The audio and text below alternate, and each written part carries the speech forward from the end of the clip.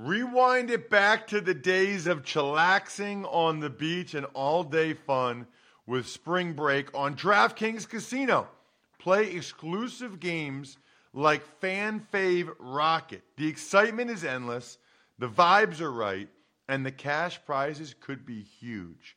New players start playing with just $5 and get $100 back instantly in casino credits. Download the app and use code COLLEGEDRAFT to book your one-way ticket to fun with DraftKings Casino. The crown is yours. Gambling problem? Call 1-800-GAMBLER or visit www.1800gambler.net. In New York, call 877-8-HOPE-NY or text HOPE-NY 467-369. In Connecticut, help is available for problem gambling. Call 888-7-897-7777 or visit ccpg.org. Please play responsibly. On behalf of Boot Hill Casino and Resort in Kansas, 21 plus, age varies by jurisdiction, void in Ontario. Bonus bets expire 168 hours after issuance. See dkng.com/football for eligibility and deposit restrictions, terms, and responsible gaming resources. Pour yourself a cold one. Let's strike 'em, huh? And listen to Ross Tucker break down the top college prospects on another tasty edition of The College Draft. Yeah, it is Daddy Soda time here on the College Draft Podcast presented by DraftKings, America's #1 rated DFS app and sportsbook app. I'm Ross Tucker, former NFL offensive lineman. Those of you that check us out on YouTube, youtube.com/Ross Tucker NFL. Obviously, can see the helmets and the game balls. Much to my surprise, by the way, my dad's 5'9", $170. I played 7 years in the NFL as an offensive lineman. It was an awesome temp job in my 20s. Now I got a bunch of podcasts, all of which are 30 minutes of on-demand audio. We've got 7 for you in the offseason, 9 in the regular season, which means Monday through Sunday, every day, we've got 30 minutes of on-demand audio. This show, the College Draft Podcast, is all about exactly like it sounds. It's about the NFL Draft. It's about college football players, college football prospects, and we even pick games against the spread during the college football season. And, of course, by we, I primarily mean he, Emory Hunt of Football Game Plan fame. Make sure you check him out on social at FBallGamePlan on Twitter, Football Game Plan on YouTube. I'm at Ross Tucker NFL on social media, and we are at Ross Tucker Pod if you ever just want to check out the highlight clips of some of the other shows. And I still don't – look, maybe people are shaking their head. They don't agree. I think footballgameplan.com/2021 draft guide is actually an awesome thing to purchase now. Because now you know where all these guys are, and he's got every undrafted free agent in there. And you're on the beach this summer, you're by the lake, pull out your iPad, or you can print it out like Emory does. It's like 900 pages. It's bigger than the Bible. Whatever you want to do, I don't care. The point is it is awesome summer reading. If you really love the sport, you really love the draft, you really love the NFL, it is awesome summer beach reading. Emory, so fired up for our next series. I personally believe that we don't spend enough time actually talking about the draft and the team's drafts. You know, we spend months leading up to it, and a lot of times after the draft, Emory, people do one show, and that's it. That's not nearly enough to really go through what these teams did, what we liked, what we didn't like, and how their teams changed. Right, and I feel like a lot of people don't include the undrafted free agents as a part of the draft class. That's why my draft grades usually come out after rookie minicamp. So now we know the rookie trial guys that made the team, and you kind of include those undrafted rookies with the draft class, because a lot of times teams use the undrafted area, or the 8th round, as we like to call it, as an extension of the draft. They use it as a part of how they're going to attack the draft through the 7th round. So, and we know the league is basically comprised half of undrafted free agents. So why not include that? You're right. People don't talk about the draft enough. And so I don't care if people try to knock draft grades. I'm always put draft grades out, and I'm always do them in my way, because it helps inform the fan base of what's on the roster and how well their team did. today we're going to do the AFC East. So the next 8 weeks, right? So it's May and June. We're going to dive into every team's draft, including your team, including the other teams in your team's division, and just go over what we liked, what we didn't like, what they did. What did they actually do? How is their team better? And then in July and August, we get you prepped for the next college football season. And before you know it, we are picking games against the spread and breaking down the biggest prospects in the biggest college football matchups. Let's start today, Emory, with the AFC East. And let's start with the Buffalo Bills. They won the division. I'm really just going alphabetical order, but whatever. So, and what I think is really interesting about their draft, Emory, some people have a problem when teams do this. I do not. Their first 4 picks, they almost like paired these guys up. I mean, first round pick was Greg Rousseau from Miami at the end. Second round pick, Boogie Basham from Wake Forest at the end. Then the third round pick, Spencer Brown, a 6'8" athletic developmental tackle from Northern Iowa. Round 5, Tommy Doyle, a 6'8" athletic developmental tackle from Miami, Ohio. So they kind of doubled up on those 2 spots. We'll get to the other guys as well. Marquez Stevenson can roll. I saw DeMar Hamlin in high school. I like DeMar Hamlin. Rashad Wildgoose from Wisconsin. Jack Anderson, the guard from Tech.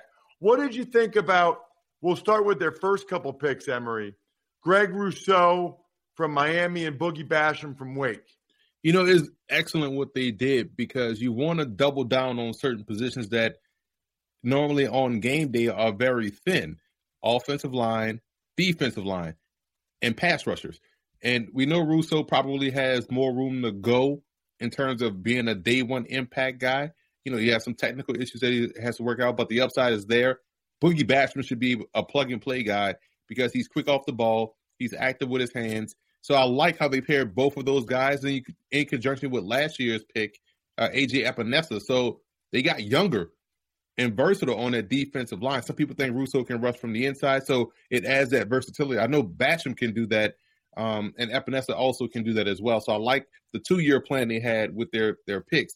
And then you talk about those 2, oak trees they have out there, and those 2 rookies, Doyle and Brown. Man, and when you watch Doyle play for a guy that's like 6'15", he gets good knee bend. He doesn't play tall. And Brown played really well at the Senior Bowl too, in conjunction to what he did at Northern Iowa. So love the process, the thought process, getting younger, getting guys that they can develop. That shows they trust their coaching staff to develop these guys moving forward, where some teams want ready-made guys. The Bills have taken the approach, okay, we can get guys that are talented, but also we can develop because we've done a good job of developing our rookies in previous drafts. Right, and like out of Spencer Brown and Doyle, the odds are only one of them is going to pan out.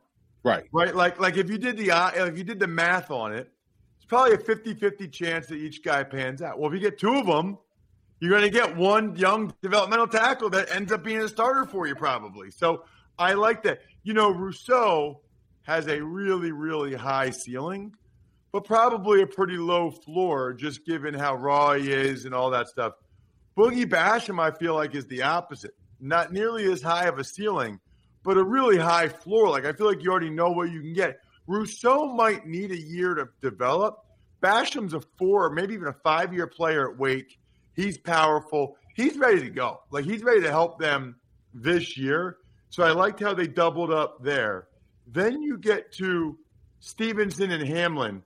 I'm just telling you, 2 6th-round picks. I've called games for both these guys. Hamlin in high school and Stevenson 2 games when he was at Houston with De'Ara King a couple years ago. Stevenson is fast. I don't know what his 40 time was, but in games played Oklahoma and Washington State, and he was fast. Then, as far as DeMar Hamlin is concerned, he played corner in high school, was a really good cover corner in high school. So he has those skills, Emory. What did you think of those 2 guys? I love those picks, man, because Stevenson was another one of these players where I was shocked to see his actual height and weight because I thought he was a bigger receiver with how well he attacked the football. I said this back when De'Aaron King was quarterbacking in Houston. It's like, man, this dude Stevenson has that same type of dog mentality when the ball's in the air like Dez Bryant has. And come to find out, he's 5'10", 190, so he's a slot receiver that can run, like you mentioned. Hamlin could have came out last year, decided to go back to Pitt. And you can always sell me on a Pitt defensive back, just like you could sell me on the San Diego State defensive back or a Washington defensive back, sight unseen. If you tell me, hey, man, they got this guy at San Diego State, cool, draft him. I don't care. I know it's going to be good because both of all these programs that I mentioned, those three, do a great job of developing defensive backs. And it's just excellent they got those two picks to close out the draft. So I thought they did a good job from top to bottom. Last two picks, Rashad Wildgoose, Wisconsin, Jack Anderson, Texas Tech. I don't know a lot about those guys. How about you? Anderson is a guy that, is a left tackle at Texas Tech. Some people probably see him as a guard. I see him as a tackle.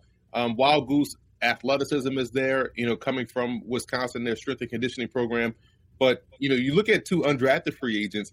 Again, Tariq Thompson, San Diego State, made so many plays for the Aztecs on the back end. So, again, sight unseen. I already know this dude can play. He had a really good grade from me in a draft guy. And another guy that I was really high on that went undrafted that ends up in Buffalo, Elijah Griffin out of USC. Athletic, can play across the secondary, any one of the cornerback spots. And that's, by the way, Warren G's son. So big fan of Griffin and what he brings to the table. I didn't know that. It's amazing how old we are, man. Like, that's Warren. Regulators! Exactly. I don't know. That is awesome. That's awesome. All right, let's get to the Miami Dolphins, okay? With the 6th pick, they took Jalen Waddle. With the 18th pick, they took Jalen Phillips. Then in round 2, Javon Holland, the safety from Oregon, followed by Liam Eichenberg, the tackle from Notre Dame. Round 3, they got Hunter Long, the tight end from Brian Flores' alma mater of Boston College. And then 2 7th-round picks.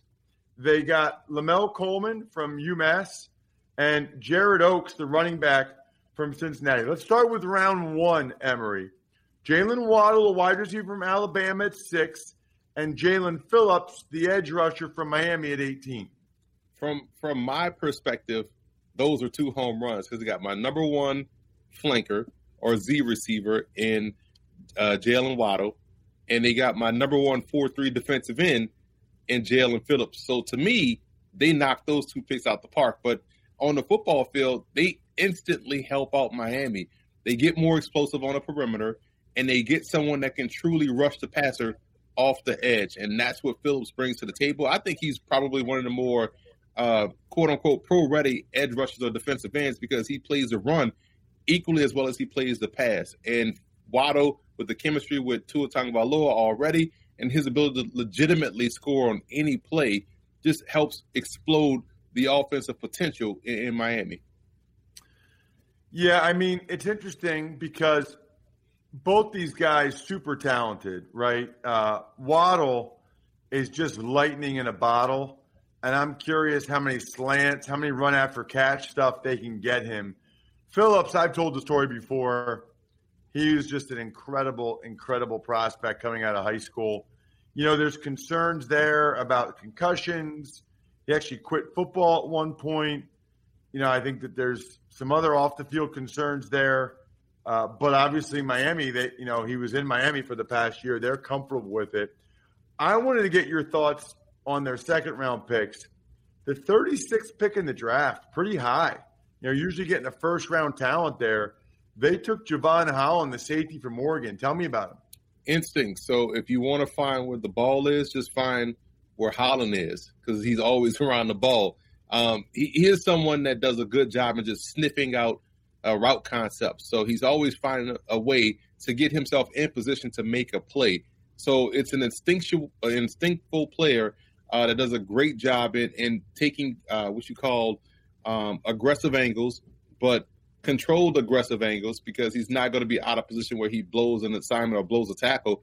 He's going to make the play. So he keeps you honest on the back end, keeps you in a good position, and he can turn the ball over. So I think that's awesome. And I think when you add him in and you look at them releasing Bobby McCain, it kind of makes sense because they went out and grabbed someone younger, a little bit more athletic, and someone that can definitely help replicate what they got from McCain for all those years. So I was a fan of Eichenberg. It's been like since 2010 since a guy that played left tackle at Notre Dame didn't go in the first round. So I guess Eichenberg being the 42nd pick ruined the streak. Still pretty good to be the 42nd pick in the NFL draft. They had Ronnie Stanley and McGlinchey and Zach Martin. They had a run there with everybody that played left tackle going in round one for them. I just think Eichenberg, I feel like with a Notre Dame offensive lineman, you kind of know what you're getting there. Solid, maybe not quite as athletic as some of the other guys. Maybe still needs a little bit of technique work. But I just feel like that's a guy that is going to be solid and reliable, for 10 years for Miami at one of the tackle spots. I agree. He was my number 2 tackle. So I had a pretty high grade on him because of all those things you mentioned. And when you watched him play, it was just like, man, this dude is like he doesn't give up, sacks, doesn't give up pressures in the run game. He does a great job. And it's, again, like you talked about, he's another one of these plug and play guys up front where whether some people want him inside as a guard, I just want him on my offensive line because he's so doggone good. What about Hunter Long from BC? He was my number 2 inline tight end. So I had Pat Freiermuth number 1 and Hunter Long was number 2. There was a big gap because Freiermuth is a little bit more dynamic than Long, but Long is probably the better blocker out of the inline tight end group. So now you get someone that's stable on the line of scrimmage, that's solid as a receiver. So he's dependable. He's not flashy. He's a reliable, dependable guy. But it takes a lot of the pressure off of Gesicki, who now can be that move flex guy that you can put in a one-on-one situation and get vertical with him. So it gives you 2 good tight ends. So I thought that was a solid, really well thought out pick by Miami. The last 2 picks, Coleman from UMass. I did a couple of his games. He's got really long arms and really good feet. And then Dokes, a running back from Cincinnati, Emory. You're right up your alley. Yeah, and he's a powerful one-cut downhill runner. That's where I thought Miami kind of missed because I already had them getting a running back in the first round. And then when I saw Michael Carter fall out of the first round, I was like, oh, they can literally have their cake and eat it too. But they bypassed the position until round 7. So I don't know how much of an impact Dokes can make. But Coleman, athletically, he matches up with all these NFL defensive ends that he'll face. And he's another one of these long-term projects that they got. But they also signed as an undrafted free agent, Robert Jones out of Middle Tennessee State. I don't know if you saw the viral clip from the Senior Bowl, but he was the one that was putting Shaka Toney into the ground in one-on-ones. And Robert Jones's film is as aggressive as that rep was down in Mobile. So that's an underrated, undrafted rookie free agent that signed 6'4", 330 that played right tackle at Middle Tennessee State, but probably is going to be a guard inside as a pro. Yeah, I was a little surprised he didn't get drafted. By the way, speaking of getting after people, UFC 262. You got guys like Michael Chandler, Tony Ferguson. Get on it. DraftKings Sportsbook is the official sports betting partner of UFC. Heavyweight offer for this weekend's fight, 100-1 odds. Wow. One fighter walks away with the belt. Hopefully you can walk away with the cash. Download the top-rated DraftKings Sportsbook app now. Use promo code Ross when you sign up to turn $1 into $100 when you bet on a main card fighter to win. Place your bet and watch the fists fly this weekend. That's code Ross to turn $1 into $100 on select main card fighters. Limited time only at DraftKings Sportsbook. Let's get Emory to the New England Patriots. Their first 2 picks, both from Alabama. They had a bunch of picks. They went Mac Jones in the first round, Christian Barmore in the second, the D-tackle from Alabama, Ronnie Perkins, edge rusher from Oklahoma in round 3, Ramondre Stevenson, the big back from Oklahoma in round 4. Round 5 was Cameron McGrone, the linebacker from Michigan, round 6. Joshua Bledsoe, a safety from Missouri. And then round 6, Will Sherman, tackle from Colorado. Round 7, Trey Nixon, wide receiver, UCF. Let's start with the first two, Emory. Two Alabama guys. Mac Jones falls to them. They didn't go up to get him. They sat there and they got him at 15. And then Barmore in round 2. Mac Jones instantly upgrades their QB2 spot with potential to be their QB1 down the line if they move on from Cam Newton, which seems to be evident because you took a quarterback in the first round, something he hasn't done since he's been in New England. So, Mac Jones is going to be their heir apparent in 2022 with Cam Newton probably moving on from New England. But it's interesting because he's a distributor. He's a point-and-shoot guy. Compared his game to Matt Hasselbeck. He's even compared to Jimmy Garoppolo in the draft guide. So I like the pick. I probably wouldn't have taken him in the first round. He's more of a second-round type talent. But with the way quarterbacks went off the board, you kind of have to boost those guys up around because if you don't, someone else will grab them. So you kind of have to take them when you can. And Barmore, so talented, but you want to see the consistency get better. And we know Nick Saban and the Patriots, they love – Bill Belichick and the Patriots, they love Nick Saban players. They also love Colorado offensive linemen. They also love players from Michigan. So they have a type, and they went with one type in the first 2 rounds. The next 2 guys were the 2 Oklahoma guys, Perkins off the edge and Ramondre Stevenson, the running back from Oklahoma.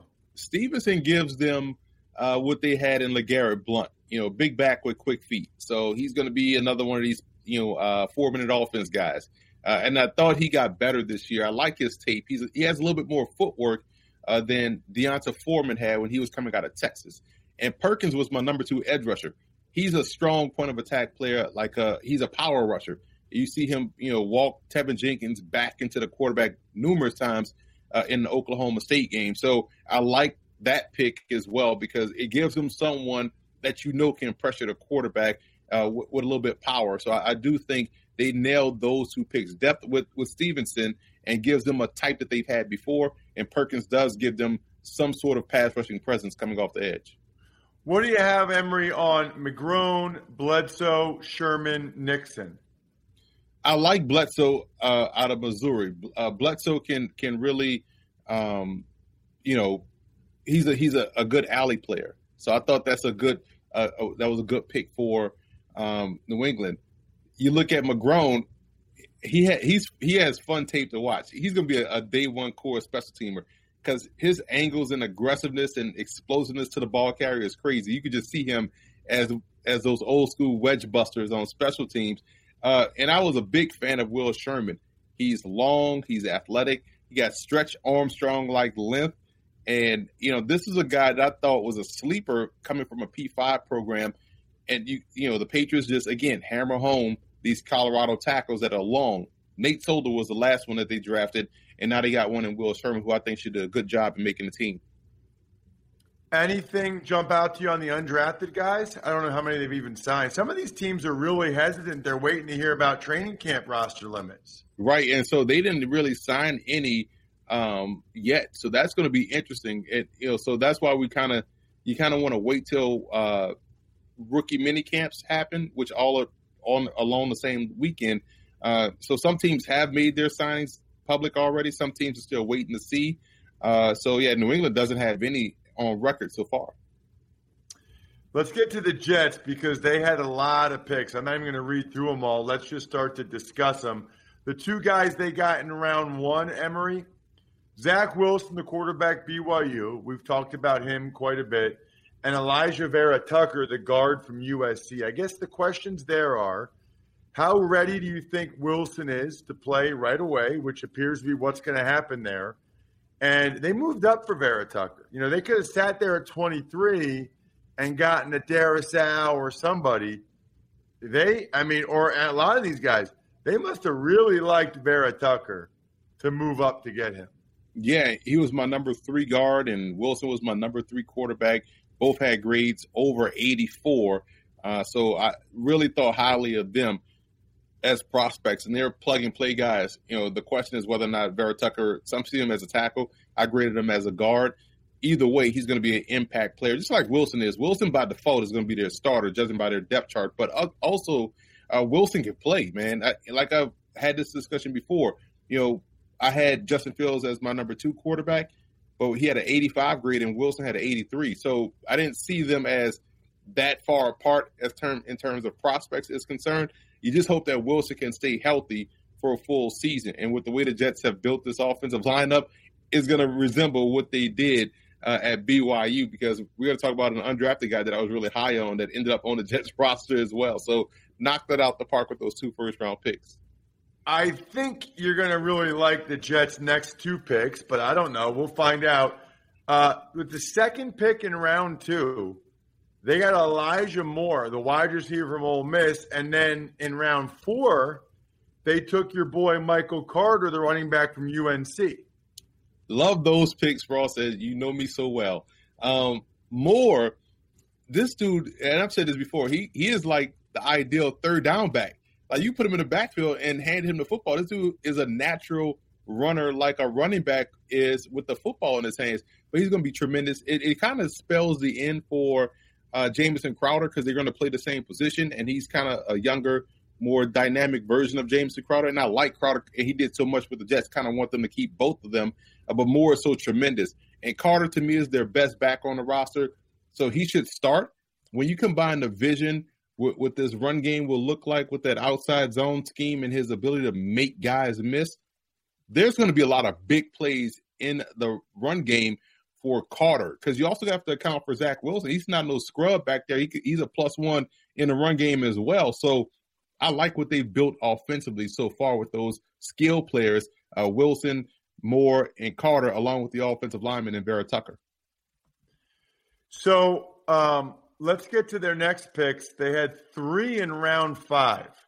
Jamien Sherwood, a safety from Auburn, another Michael Carter, a cornerback from Duke, and Jason Pinnock, a cornerback from Pitt.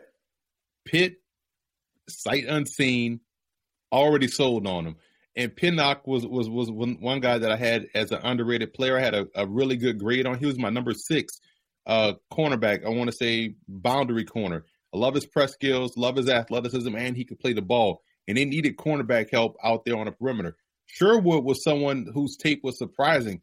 And I was putting in my notes, like, man, I was just impressed with how well and consistent he played as a safety. They may even see him as a nickel backer, because Auburn kind of had him play closer to the line of scrimmage too. And so he was good in the short to intermediate area of the field and did a great job in stopping the run. But also the fact that they were able to find these guys in the 5th round and find guys that can help out a secondary that was kind of a liability last year. And they got them with solid players with picks that were later. Says a lot about the depth of the draft that we just saw. Their last 3 picks, Hamza Nasruddin, the safety from Florida State, Brandon Echols, cornerback, Kentucky. Gosh, they took a lot of DBs. I mean, that is unbelievable. They drafted 1, 2, 3, 4, 5. They drafted 5 DBs in a row, dude. Yeah. I've never seen that before. 5 DBs in a row. Brandon Echols from Kentucky, and then a D tackle, Jonathan Marshall from Arkansas. What do you have on their last 3 picks? I know the safety from Florida State was really highly recruited. Yeah, he's a versatile guy. So some see him as that new age nickel linebacker, kind of like what they have in Sherwood. So he's going to be an excellent player for them because, right, he was a highly touted recruit. Echols is a slot corner that is feisty. So he's going to be your day one gunner, day one core special teamer, and compete with, Guidry, who I liked last year that they got as an undrafted free agent out of Utah for that nickel job. And you look at Marshall, rotational piece up front. He'll compete with Tanzel Smart. So he's probably more of a practice squad candidate than anything. But you look at the undrafted free agent market, they signed Tristan Hodge, who was my number 2 guard out of BYU. That is just phenomenal value. He got COVID this year, so that's probably what kept him out of the draft.